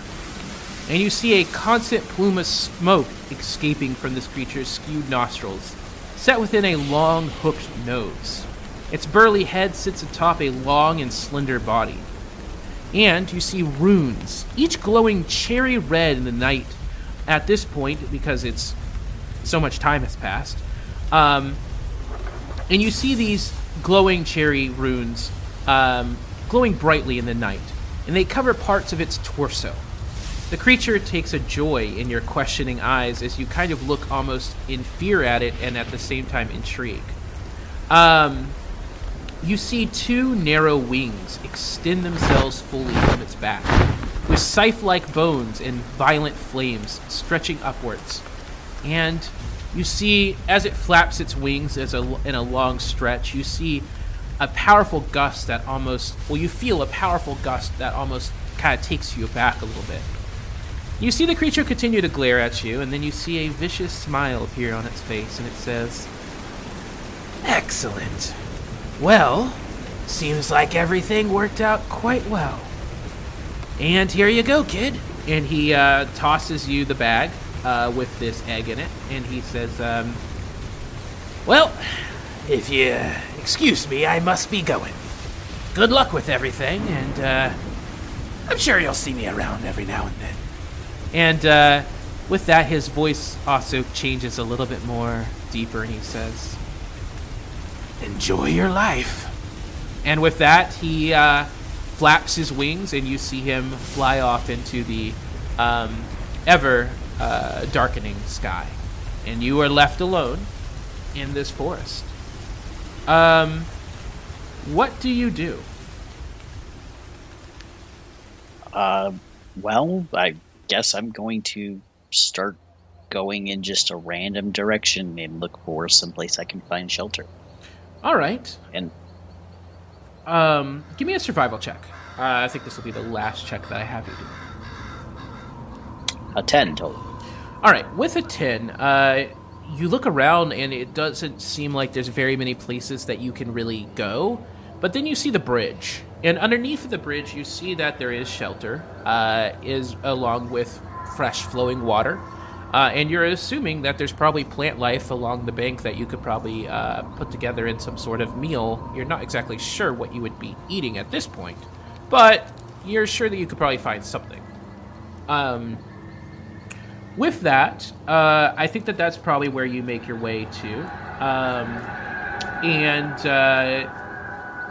With that, you notice that it never truly goes night here. If anything, it goes more to a twilight, where there is just this constant sunset. It's almost a little bit more difficult for you to find a way to kind of sleep with this weird change of time. But we're going to fast forward a little bit here, because as time progresses, I think that you discover more about yourself, and you're able to kind of understand a lot more, especially with this newfound. It's almost the best way that I can describe it is an information overload. You are so overwhelmed with knowledge that has been basically given to you by this entity that you can't even really decipher it, and so you have to just kind of take it piece by piece. Like, okay, this is what I eat. This is, how I, foliage and gather ingredients. And it's not easy. It's not an easy transition. And even with this, when you are sleeping, you have these weird visions that you can't even really describe. But each day, it's almost like you get new knowledge from the previous night. And this goes on like this for the next 2 months, as you are living off the land, until one day you're traveling around and you come across what seems to be a relatively big structure. For you, anyways. You can see that this is a big cobblestone structure. It's got lots of little holes in it, and you can see that it towers up into the sky. But that's not really interesting to you. What you notice is next to this area, next to this structure, you see a small plot of land. And this plot of land has on it what looks to be vegetables and different herbs and things that overwhelm your senses with good, positive smells that you haven't smelled in a long time. What do you do? Well, obviously I'm going to go to it. It smells good. Food is good. As you approach it, you can see that there's all manner and species of vegetables here. I mean, you have cabbages, you have carrots, you have things that you can't identify, but all of them smell very good. And I'm going to say that it's almost overwhelming to you because up until this point, living off the land is, by any means, finding these sorts of ingredients very difficult. What do you do in this situation? Do you pick some of them? Do you eat them? What do you do? I'm gonna pick some and eat them. Absolutely. Okay.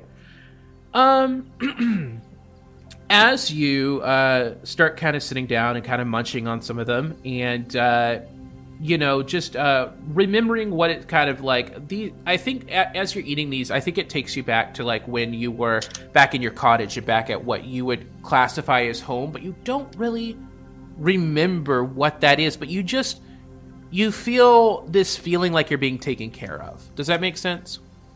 Yes. With that, you hear a voice. Give me I guess I lied. Give me a perception check. 23. Okay. You hear a softer voice coming from behind you. And you hear, "Oh, little one, I see you have found my garden. Oh, don't worry. It's fine. You don't need to be startled. Please, enjoy your meal." Do you turn around? Yes, as soon as I hear something. Absolutely. As you turn around, you see, standing in a doorway is this woman. She has this long flowing dress that is green, almost as green as the grass that is around you. And you see that there are different types of flowers that adorn it that, again, you can't really identify, but they are extremely colorful in nature. And you see that there is long leaves that seem to kind of make up the upper half of this dress and kind of go down her arms. And you see she is holding a long staff that seems to be kind of gnarled into a root at the top. And she's kind of walking on it. And you see that she has, walking with it, should I say. And you see that she has these flowers in her hair. And she has a very soft, sun-kissed face. And she says, "You know, it's not too often that creatures come into my forest. Tell me, what is your name?" He's just gonna tilt his head and I guess by now he's learned a little bit how to speak. Yeah, I think that it's rudimentary, but I think like you would know like some of the things like your name that has at least at this point been given to you. And I think with your newfound abilities, I think that it comes and goes. Like some days you can kind of speak well, and other days it's a little bit more difficult. I think that would be how I describe it. Just in his normal like Hvishi voice that he does. Yeah. Okay, so he turns to this person and says, Hvishi is Hvishi. Ah, wonderful little one. Hvishi. I like that name a lot. Well, tell you what, are you going to be sticking around for a while? He's just going to stare at her, confused at what she means. Oh, sorry. Would you like to stay? I can help you keep you fed, and I mean, I don't know where you came from, but do you need help? And I think at this point she's asking this as like a question. So he's just gonna nod. Interesting. Very well, very well. I tell you what, little one. How would you like to have vegetables to eat like this every day? His body betrays him as he just can't help but let his stomach go with a loud growl. I love that. She laughs and she says, well then, I suppose it's settled. Tell you what, do you know much about the plants here? I could use some help here in the garden. In exchange, I can make sure you're fed and taken care of. Hvishi looks again, tilts his head and says, Hvishi knows a little bit, but can learn. Hvishi good at learning. Well, that's all I ask of you. That's perfectly fine. Tell you what, as long as you're willing to help me replant some of the flowers and things here, I will in exchange offer you shelter and access to my garden whenever you want. Does that sound like a fair trade? He just nods. All right. Well then, it's settled. And I think we're going to fast forward a little bit. So, during the course of, you said It's the next about 2 years, right? About Roughly? 2 years, yes. Okay. What would you say during this time that you and do you ever learn her name? No, I don't think so. Okay. Just, affectionately starts calling her mom. Okay. During the course of this time that you get to know this woman and help tend to the garden that you later refer to as mom, what all does during this 2-year mark, like where you're kind of is it 2 years or is it 2 months? I think here's what I'm gonna say. I think you age normally now, especially with this new stuff that's happening to your body. Just like everyone else.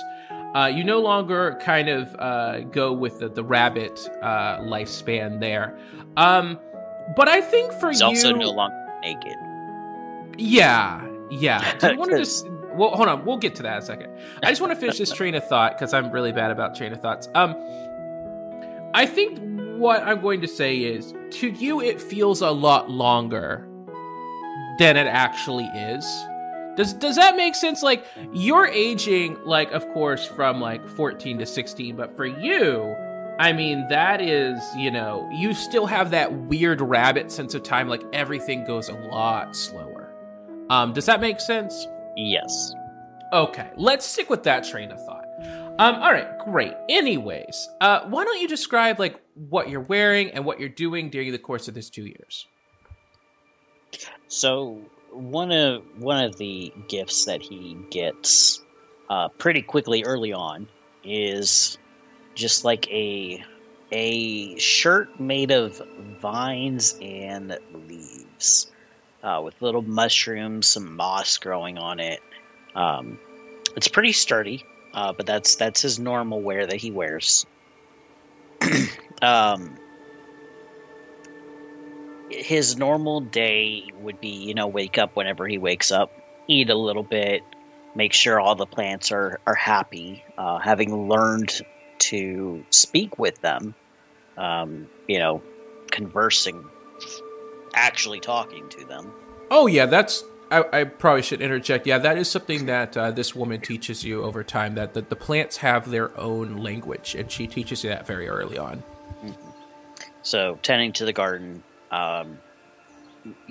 most often than not, he could go a week, 2 weeks without seeing another person or being other than just the plants. With her duties as is, coming very infrequently out into the garden. So those days, whenever she does come out, are big celebration days where, he gathers what he considers as a feast, and cooks some things for her. Of course, all of his cooking is literally just grab some greens, grab some potatoes and fruits and whatever might be available, throw them all in one pot and be done with it. Of course. But most often than not, it's just gardening, learning about stuff like that.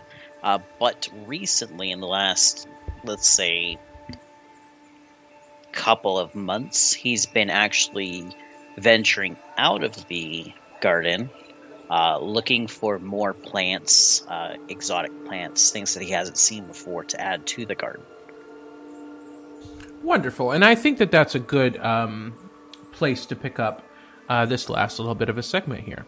I think it's along one of these ventures, is what I'm going to call them, where you, pack a couple days worth of rations and, make sure I'm sure you take your egg in the bag. Always. And, your weapons and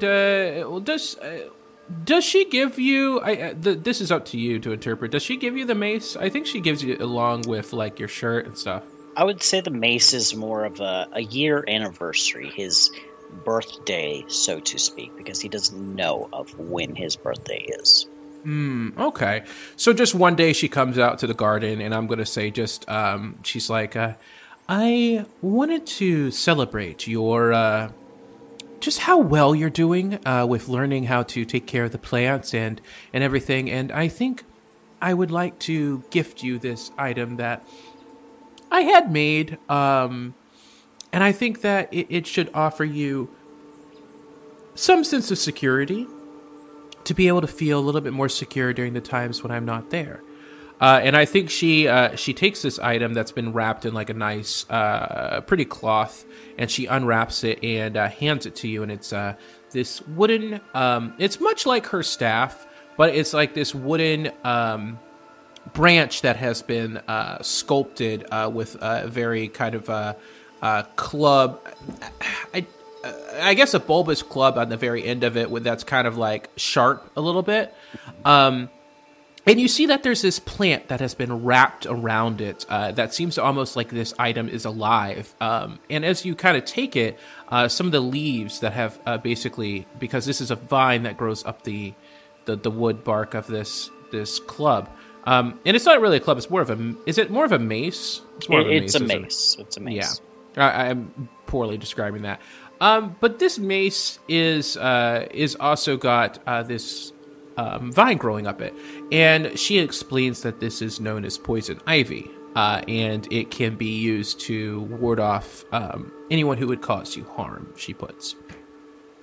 So outside of that, what does that celebration look like? Do you just kind of cook a meal, or how does that look? Mostly just cooking a meal. And one of the things that Hvishi doesn't talk a lot, his comment is very broken still. It's very simple, quick, short sentences. He doesn't have much grammatic finesse at this point. And so instead, his favorite thing is listening to this, of courts and decisions and these fantastical stories that he doesn't think are actually real. It's just just stories to him, not knowing that they are 100% real situations. So just I'm assuming like a lot of the times that like when you and her are spending time in the garden, it's more so just kind of him listening to stories that she's telling for the most part of just different things that have happened during her life and things of that nature. Right. Which I do want to point out here for her, like she is more so on like an elf standpoint. So like her life is a lot longer. So she never really runs out of stories. And I think during those days, that's usually probably what you do. Like most of the days, just kind of listen as you guys tend to the garden, and she just kind of reminisces on different things that have happened during different time periods. And I think we're going to fast forward a little bit. I think I've speculated on that little scene enough.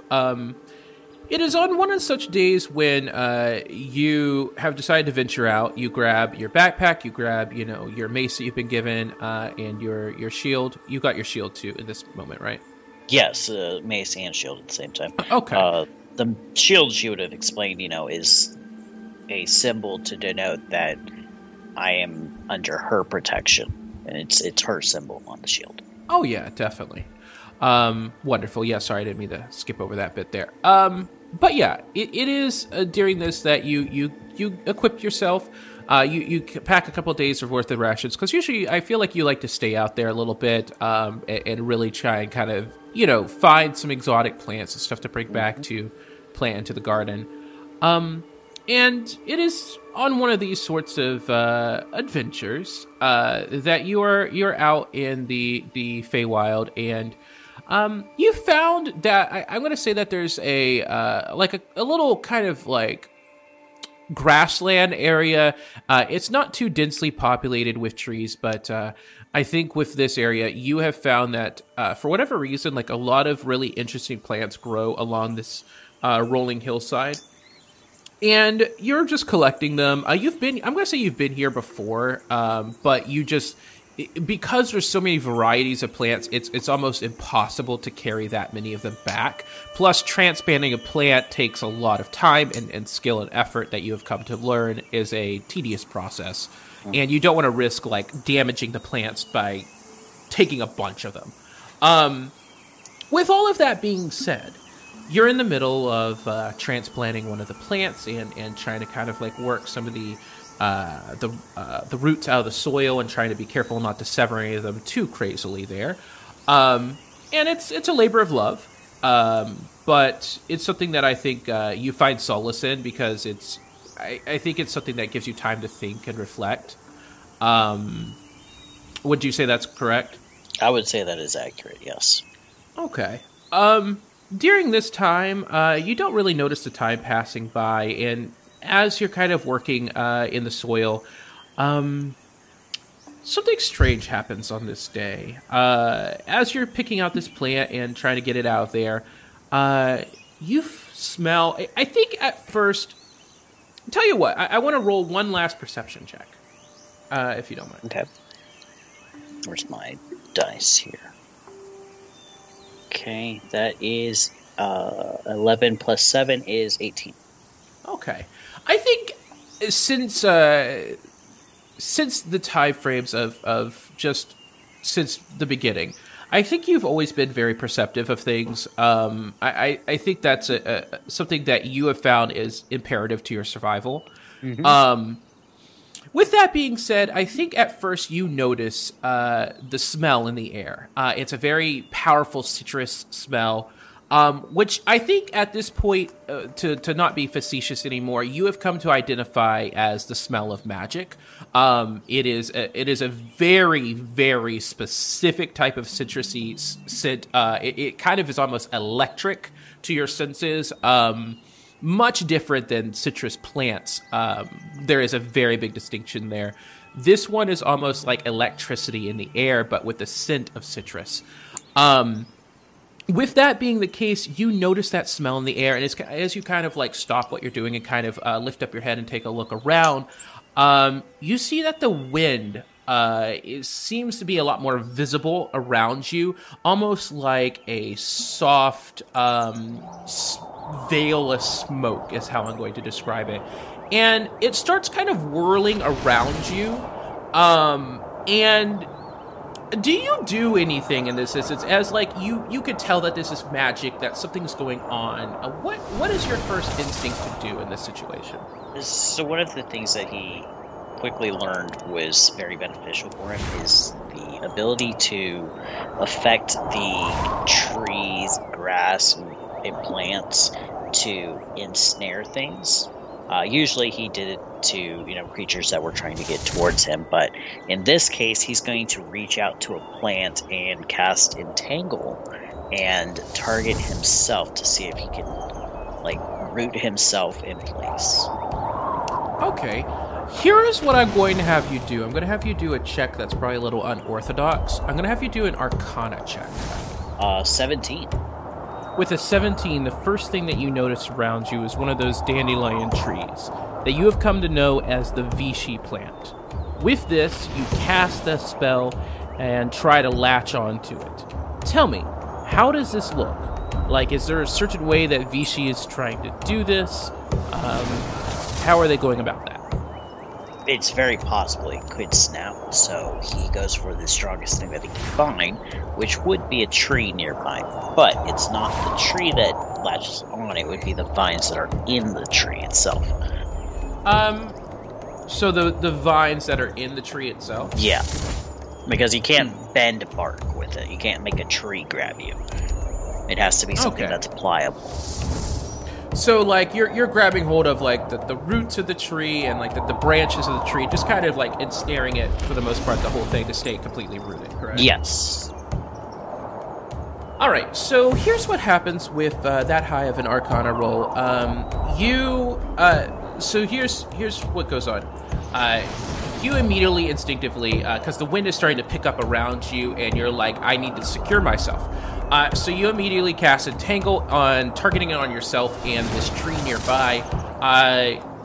These vines shoot out from you in this from the archaic spell that you are casting, and they wrap around the tree. And you are, for the most part, secure as you're starting to be kind of lifted up off the air into the air from where you were standing. And as these winds kind of continue to pick up and continue to spin around, And that smell of citrus starts to get even more intense to where it is causing the fur on your arms to start to kind of pick up a little bit, almost like you're having a bunch of static electricity go through your fur. As this is happening, the gales of wind that are buffeting you at this point are pretty strong. The first thing that happens is you notice one of the vines that you have anchored to this tree snaps. And as it snaps, it pulls back a small figurine. And you see something flying towards you. It looks wooden. Go ahead and give me a... you know what? I'm not even going to make you roll for this. Because this tendril is coming back to you, it instinctively comes back to your hand. And as you look at your hand, you are now holding a small wooden doll. And as you kind of turn it around in your hands, you see that this is a wooden doll of a dragon. It's very small. It fits in the side. It fits in the palm of your hand, which is not very big at all. But you look at this item, wondering and perplexed, most likely probably where it came from. And then there's another snap. And this snap is another one of the tendrils from this spell. And this time it pulls back to your hand something that looks almost rainbow in nature. And as it comes back to your hand, you see that this is a scarf. It is a long, flowing rainbow scarf. And as you're holding these items, trying to figure out what to do with these items and the fact of the predicament that you are in, the air almost feels electric for a moment, and then it seems like whatever is the archaic nature of this spell that you have cast, it's almost like it dispels itself, as basically beneath you, the ground itself just disappears into a white mist, almost like you are thrown back into remembrance of the first time that you transversed in the Feywild. You get that feeling that you're flying through the air, and you have no sense or control of the direction that you are going.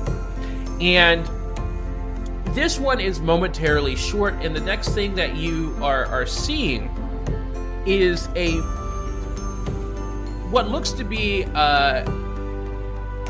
for lack of better words, it looks like a ceiling is flying directly at you. Like a bunch of brick is flying directly at you, and almost before it feels like it's going to hit you, you pass through it. And then there is a flash of light to where you're slowly blinded a little bit, and then everything goes very dark. And you realize that you are now in a darkly lit room. And as you are realizing this, you also realize you're falling in this darkly lit room, and you come toppling down to the cobblestone floor. And in front of you, you see that there is a large dragon that is battling a equally large snake that is made of ash and fire, and it is billowing smoke and fire at this dragon, and the dragon itself is battling in turn with this creature. And I think your first instinct is to go invisible, correct? Yeah, that's the very first thing to do. And I think as soon as you immediately go invisible from this, witnessing this thing, you see that there's another humanoid against the wall, and it looks like they've been mortally injured. And I think at this point, holding these two items in your hand, I'm assuming you put them away in your bag for currently, correct? Yes. Well, the scarf itself, it's not sentient, right? No, it's not. It's just a long, flowing kind of rainbowish scarf. Okay, then yeah, that goes in the bag too. Okay. And the wooden doll of the dragon, I'm assuming you put that in your bag as well. Yes. So you put these items in your bag as you're trying to figure out what to do. What is your first thought of where to go from this moment? Well, I would hide. Try to find somewhere safe that is away from any kind of danger, assess what's going on. Yeah. So I would duck behind there's like some crates and stuff. Boxes and stuff, yeah. Yeah. All right, so you hide behind and you're analyzing this situation. And as you analyze it, it looks like the group of people that are against this wall, you see that there's a gnome, you see that there is a cat folk, and you see that there is also what looks to be someone similar to the demon folk, or at least a little bit like the one that you met in the Feywild. They seem to have a long kind of demon tail. You see some small horns on them, and they're very slender in build. You also see there is a man that is hunkered down on the ground, and it looks like there's a relatively big stab wound going through his stomach. Give me a medicine check with advantage, please. 12, 15 plus medicine is then it would be a 25. 25. You are immediately able to notice that, number one, that this wound that this man on the ground is he's bleeding out, and if he doesn't receive some sort of treatment, he's probably going to die within a few moments. And secondarily, you notice that this wound looks infected by some sort of something non-normal. It looks like something magical is taking over his body. And it reminds you of the very first time that you saw that pattern shift in color when you first got your powers. Right. What do you do in this situation? So Hvishi, invisible, would say down to this person, say, "Oh, that looks bad. That looks bad. Oh, I can fix it. I can fix it." And he'd cast a heal on him, and then not just a heal, but lesser restoration. Lesser restoration removes curses and diseases. Gotcha. That's right. So I think what happens is, as you cast this this magic, which is this warm kind of glowing light, I think that's kind of how. Where do you cast from? That's a weird question. Do you cast from your tail or your hands? I can cast from both, but in this case, this is a hands-on thing. Okay. Just was curious. I think you press your hands against this wound, and you can tell that, yeah, there definitely was a curse there, something that was meant to do some sort of horrible harm. And you are able to basically remove that with this warm kind of glowing light that comes from your hands. And in addition to that, you notice that the wound is closing up, and you're starting to see some of the color return to this man's face. But you also sense something else is there. While you have removed the curse, it seems like something else is laying dormant in this individual that you're not able to identify. It reminds you of something of Fae in nature. And I think at this point, being in the Feywilds for as long as you have, you know when something is off. And usually you're able to tell, especially with it happening to you, when the Fey magic starts to kind of do weird things to creatures and especially plants. And I think you've come to find out that plants and creatures are affected very much the same to Fey magic. And you could tell that something Fey-like is happening. But you're just not able to tell what. And I think with that brings us up to current, and I think that that's where we are going to have our adventure begin for your character. And I think we'll end the episode here.